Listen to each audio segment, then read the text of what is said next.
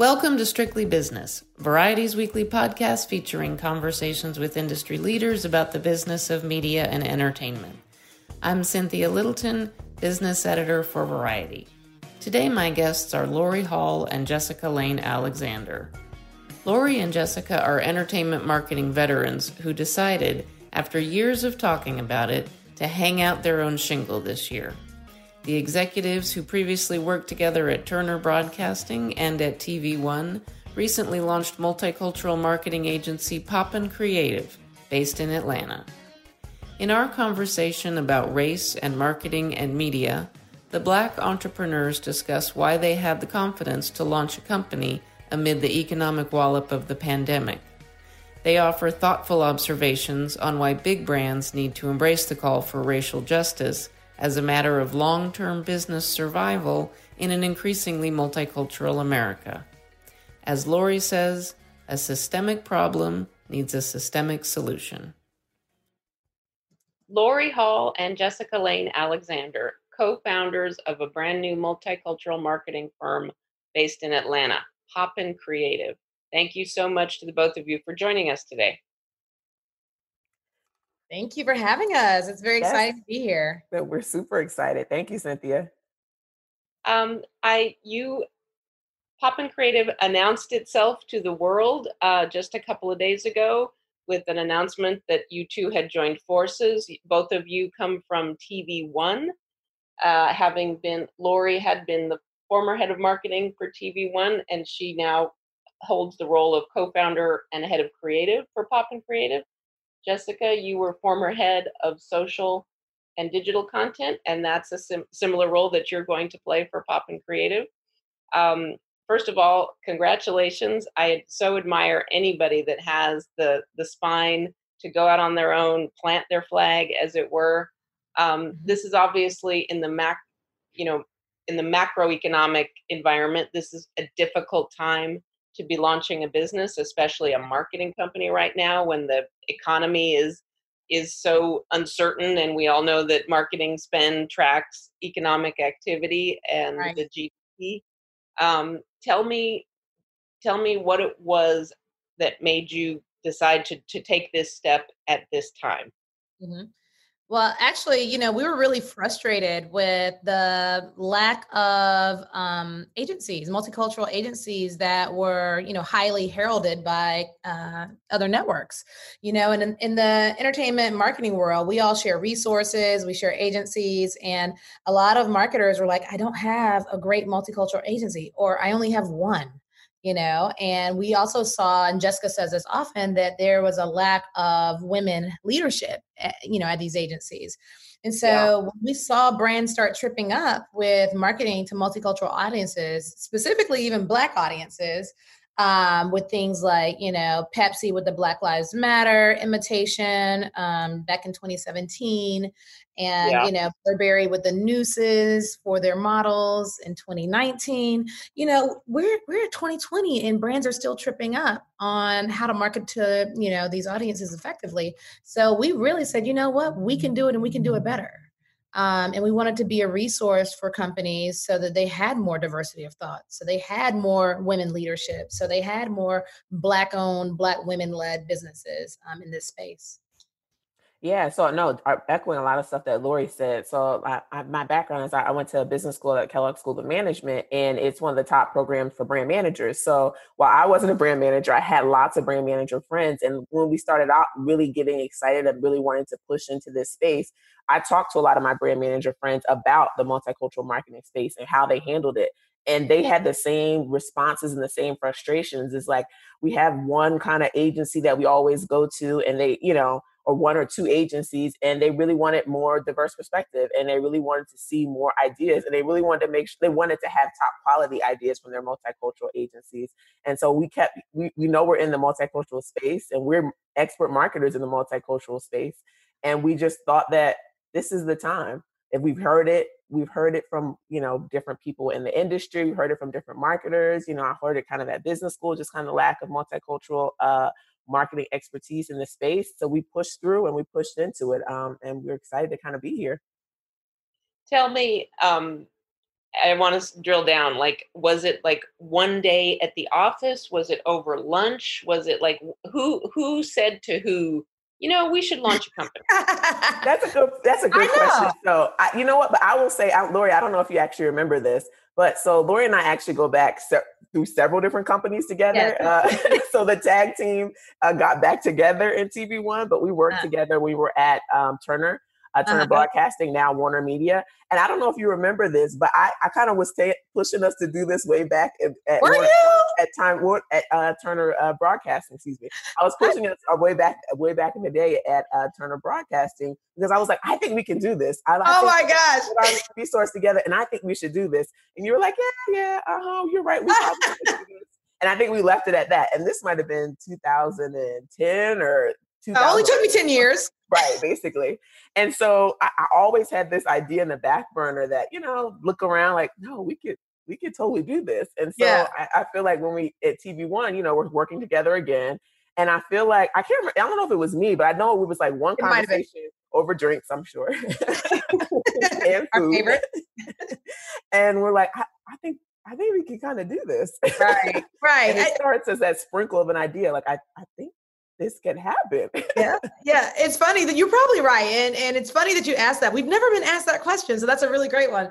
But I forgot about that, Jess, back in the Turner days or Warner Media days. We got a really bad pitch at TV1 once for on-air creative. And we wanted something that was going to work with our audience. TV1 is targeted to primarily African-American audiences.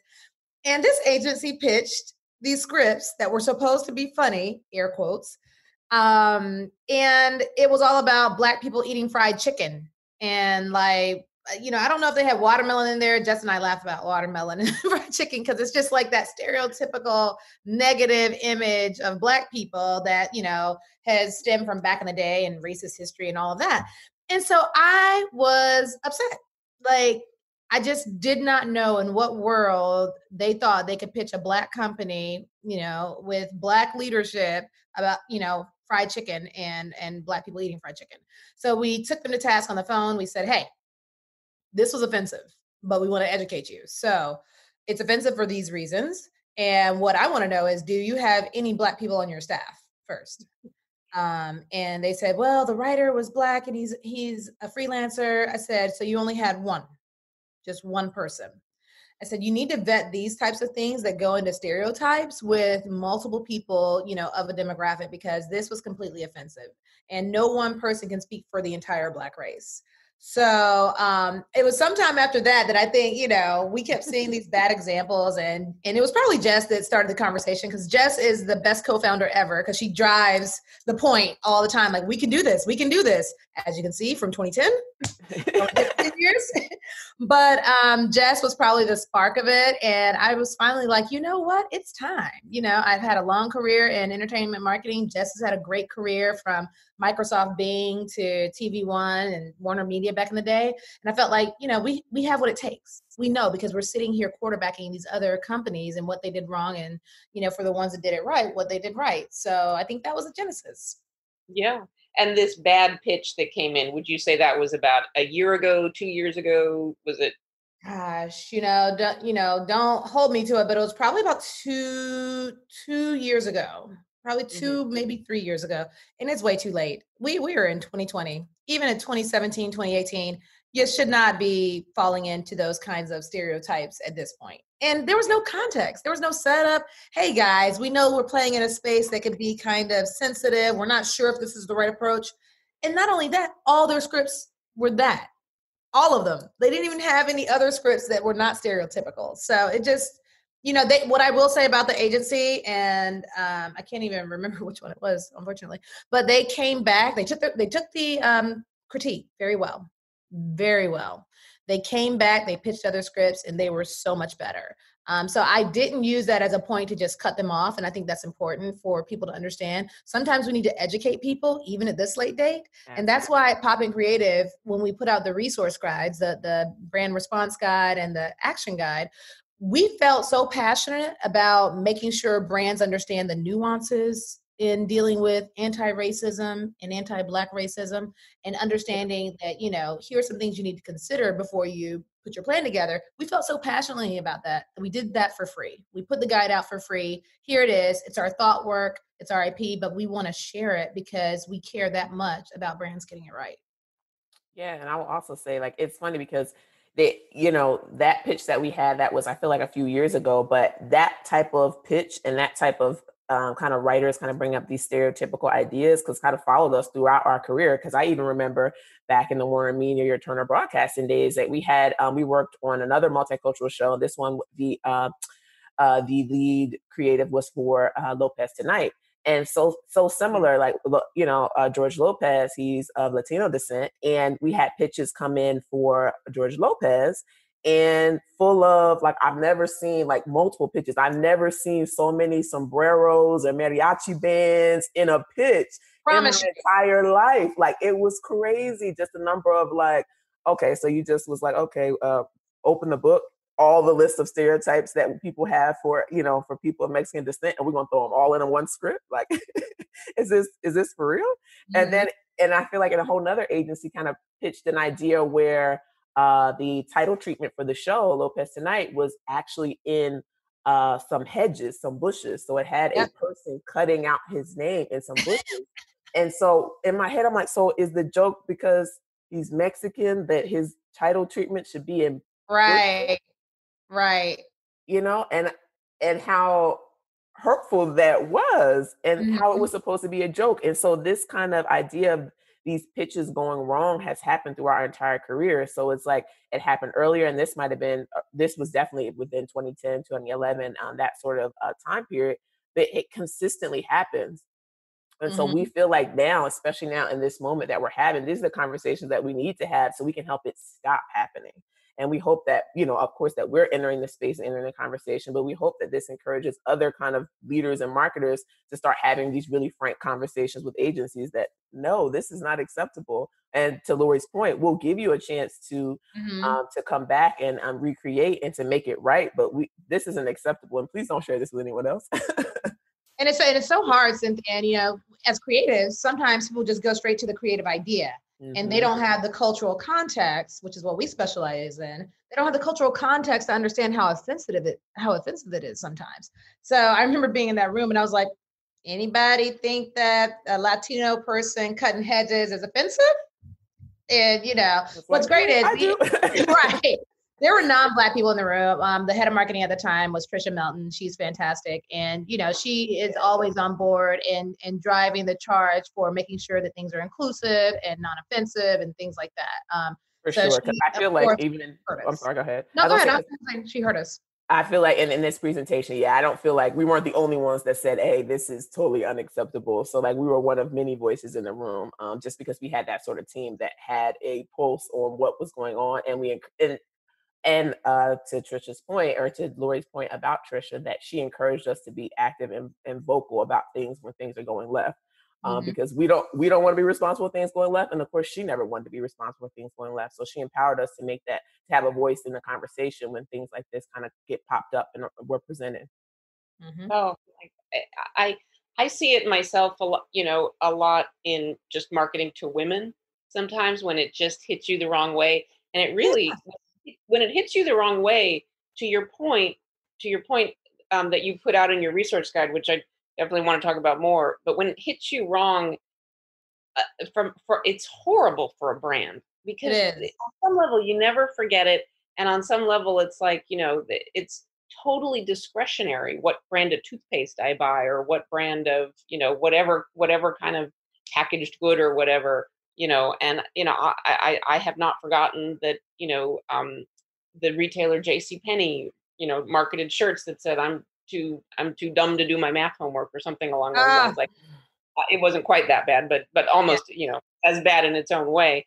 Yeah. And you just don't forget that. And I can't, just as a white woman, I can't imagine, I can't imagine the pain of having that I see it a lot for women. I can't imagine having that magnified on race and ethnicity and the sense of somebody has a stereotype of everything about you can be boiled down to a few stereotypes that we're going to shove into a 30-second spot. I think I would be throwing things around the room if just presented with things you described. Like you said, whether it's George Lopez or for a Black, it doesn't matter. It's that level of just crass ignorance to put sombreros or hedges. It is. I mean, similarly, you know, back at TNT, we had a show called The Closer, and someone pitched a piece of key art because Brenda Lee Johnson loved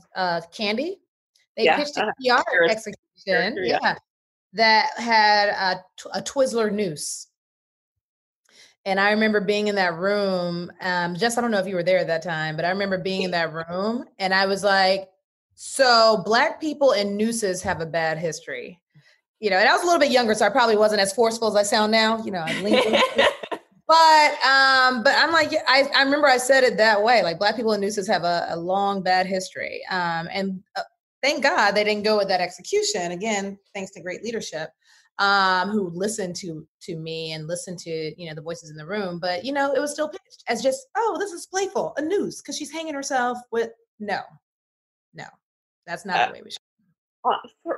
On any level, it's insane.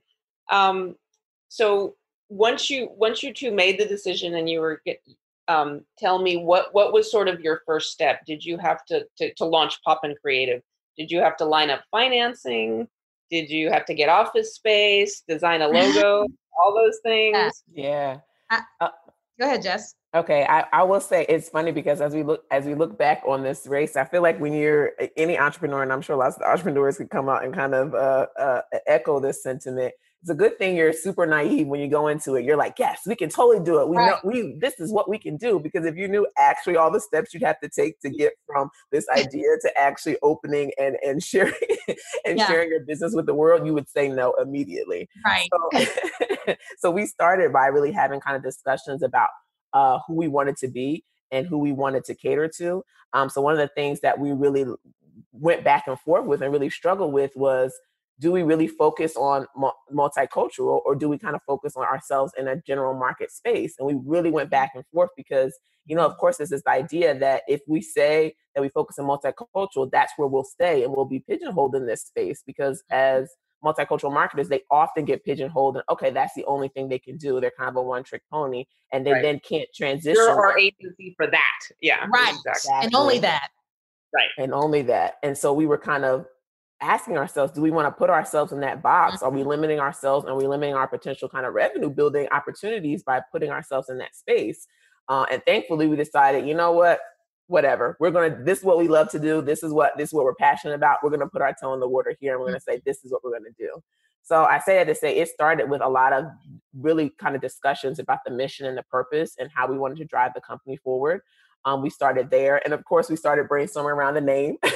Yes. The name was really early on in terms of just what we thought were, you know, because I feel like the agency name is kind of like a whole thing. And you can see kind of they have vibes as you go from like decade year to year, that sort of thing. So we're trying to think of a name that we thought was, you know, powerful, that we thought was cool, for lack of a better term. We thought that we were gonna want to stick with it 3, 4, 5 years down the line. And then after that, I feel like that's when we started to actually, like, you know, you send in your official paperwork in terms of, I want to say it's the state of Georgia. You send in your official state of Georgia paperwork saying you created an LLC. And I feel like that's where we started. Yeah. That's fantastic. And why Atlanta? Are the both of you based there already? Or was there a reason why you set up shop in Atlanta? Jess? Yeah, so we are based here, and I was moving here, so that was part of the impetus to do it. And so Lori is originally from Atlanta, Georgia, and I lived in Atlanta, Georgia, and I actually just recently moved back at the end of November to Atlanta, Georgia, because my husband at the top of 2019, he got a job down here in Atlanta, and I knew I had to relocate to Atlanta somehow, some way between that year span. And so we went through that space through Atlanta. And I feel like that was, I don't know if it was anything in particular, but we chose it because we had a common home base in terms of Atlanta. My husband had just got a job here and moved and relocated there, and I was relocating there. And so it felt like a natural home base for us and a natural home base for Poppin Creative. Have you had to line up any kind of financing, or are you doing this out of your own bank accounts? Our own bank accounts for right now. But thankfully, we really have some great contacts in the industry. And so we were able to, get projects really quickly. So Freeform was one of our early projects. Trisha Melton from Turner had us do a capabilities meeting out there with her team, and her team reached out to us to bring us on board. So we were able to actually bring in money pretty quickly, thankfully, knock on wood. And we've gotten more clients since then. COVID definitely was a bit of a, unknown monkey wrench, whatever you want to call it, because we had some big experiential activations lined up. One in particular was with Essence Festival, which caters to 500,000 people each year, predominantly women, Black women. And so we had to put that on halt because the festival had to get, canceled or rather rescheduled.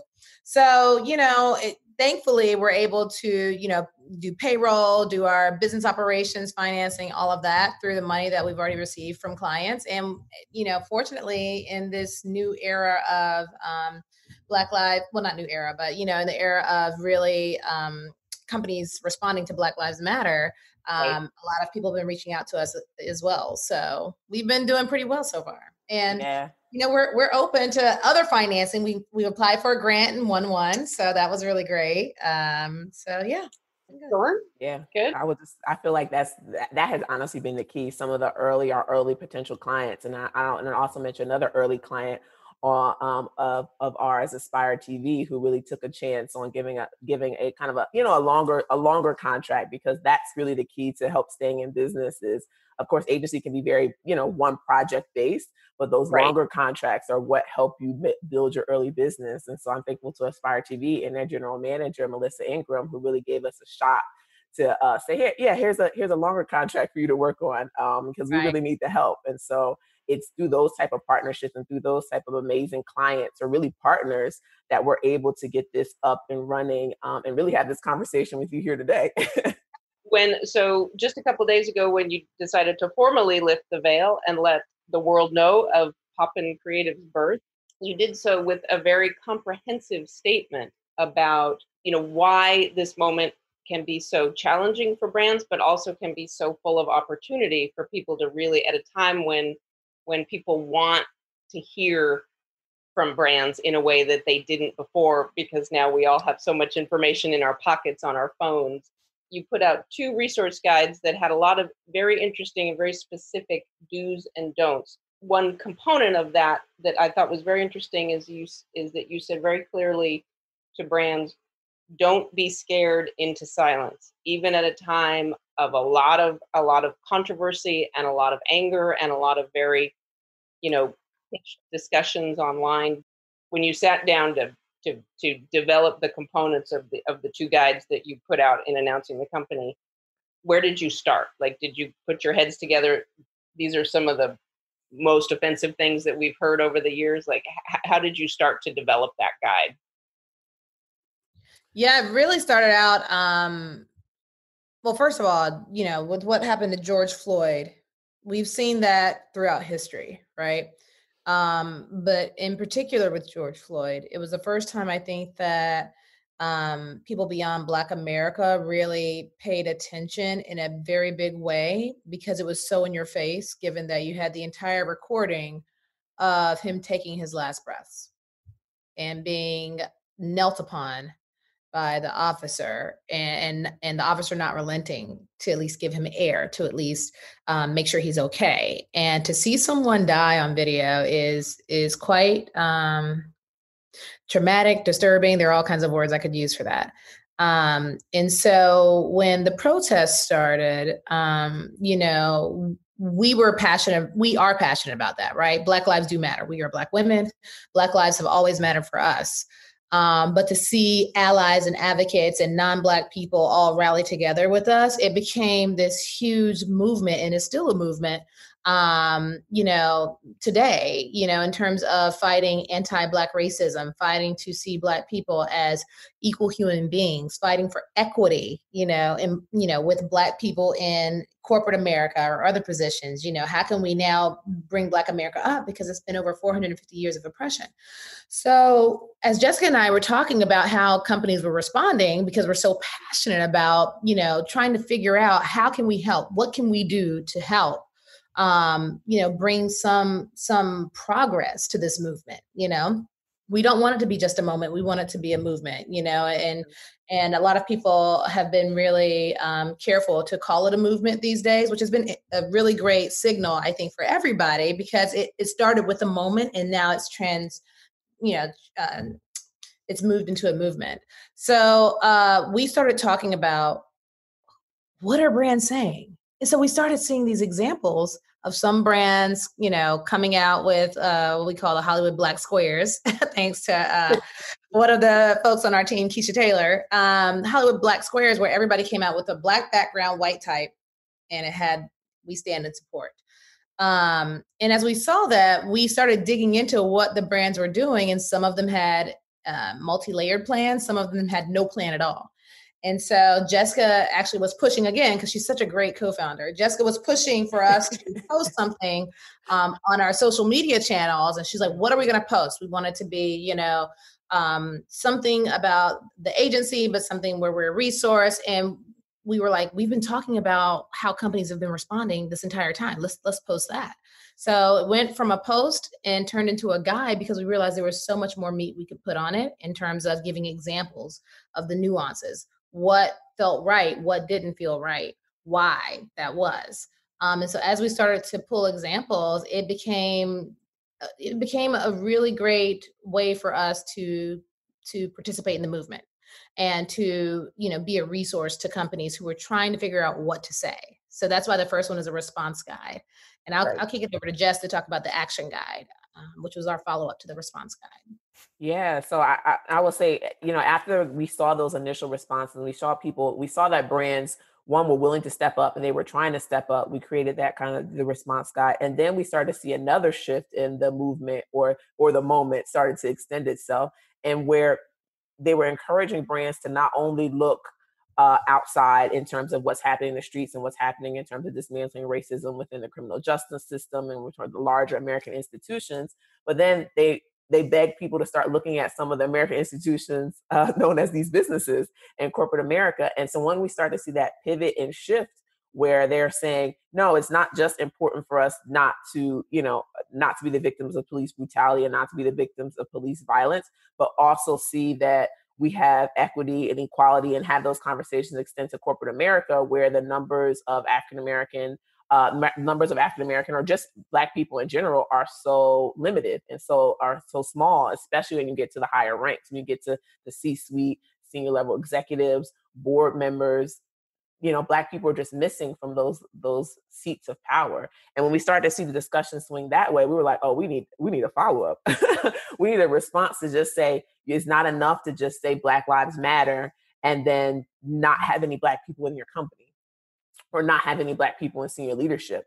And we wanted to encourage brands to not only speak up, but then to create action plans of how can we really tackle and dismantle the racism that exists within corporate America. And that really requires you to kind of look internally at how can you adjust your processes, how can you adjust your hiring practices, how can you adjust your culture to really make sure that people of color, and particularly Black people, begin to have a seat at the table, and then also can continue to have a seat at the table. Because one of the issues is not just acquiring great talent, it's retaining great talent. And so we loved how it started to shift in terms of focusing on hiring, focusing on how you diversify your suppliers, how you diversify your partners, and how do you make sure, as Lori likes to say, every invoice you had, a person of color, a Black company had an opportunity to take that invoice, or to have that business. And how do you create systems where this has now becoming more open to more companies than just the person, your neighbor, or the person in your, your PTA club, or the person in your social club.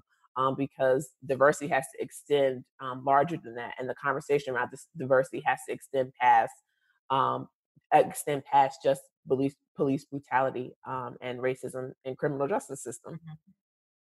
Right, right. What do you think is going to be? Because one thing you say in both guides and in you a point that you make is that there's got to be transparency and Mhm. accountability and trackability. What do you think is going to take? Is it like in 6 months' time from now, like we take a look at, some of the company statements? Like, what do you think it's going to take to hold sort of brands' feet to the fire and make it not just this moment of this crazy summer, but like Mhm. long term? Do you think? Let me ask you from a if you were advising a client that has a big corporate client that has made a statement, like how does a brand prove that they're serious about this through Right. obviously through actions, but Well, I keep saying that I'm waiting for a company or a brand to come out with a microsite that has their numbers on it in terms of the diversity within their company and do it by level.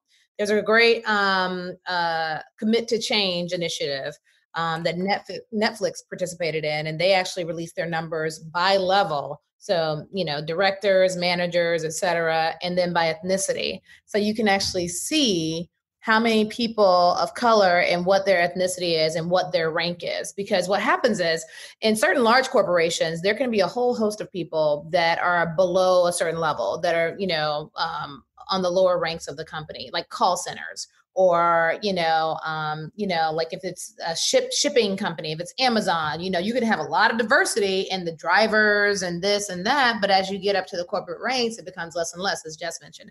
So I think one is I would advise a company to, figure out what your internal numbers are, commit to being transparent with them.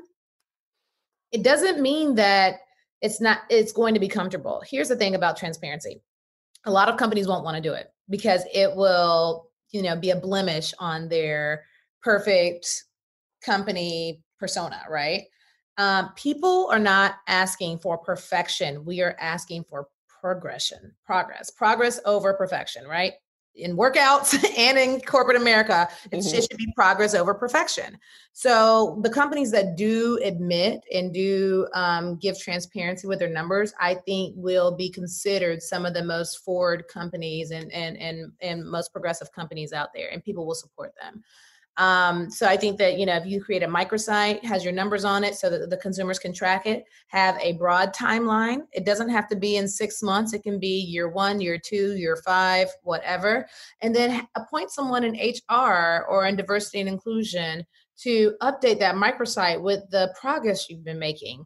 Or if there's a challenge that you're facing in terms of we are looking for more qualified diverse candidates or more qualified Black candidates, because right now we're talking about anti-Black racism. And a lot of people have been watering it down a little bit with just people of color overall to be PC. And while I want all people of color and all disadvantaged communities to come up, I really do. I'm very passionate about that, as is Jess. This is the moment for Black America. The US was built on the backs of Black America, right? So this is the moment to bring some parity, some equity to Black Americans or just Black people in America overall, whether you come from another country or what have you, but bring some equity to the table, not just equality. We need extra boost because we've been oppressed for so long that you don't see us in those higher ranks, as Jessica mentioned. So do the microsite, be transparent about your numbers, have your timeline, and then appoint somebody to update on the progress, and also be open about the challenges. We're here to help. All of Black America is here to help. We're not saying you have to be perfect, but we are saying that you need to start, and you need to start with transparency. Is there anything in your experience working in the industry and just being consumers yourselves and observers, is there anything that is specific to the entertainment industry that is hard for the biggest players, the Warner Medias, the Disneys? Disney is, it's so huge now. The Viacoms. Is there anything specific about the entertainment business that makes it hard for those big companies to speak to consumers, to speak to audiences? Yeah, I think so. Jess? Well, I was wondering, it doesn't make it hard. I'm not sure, but I know that one of the things that Lori and I have been talking about, because we actually just did a presentation with Promax, is that we feel like some of the entertainment companies have been missing for some of these conversations, because we saw a lot of the brands, a lot of brands kind of be very vocal about pledging support with transitioning. We're going to commit to 15% of hiring of black people to their companies. And we've seen a lot of the media entertainment companies and those brands go silent. They spoke out into the support Black Lives Matter, but we've seen them not take the next step to do a lot of action. And so that's some of the things that we're hoping the media entertainment companies step out and do, because there was actually a really good article. I want to say it was a article by the Ankler, who kind of did a long scroll of the executives, the senior leadership of all the major studios and all the major kind of entertainment conglomerates. And if you go down the page, and the page goes down and down and down and down, and the faces that you see throughout the page are mostly white men.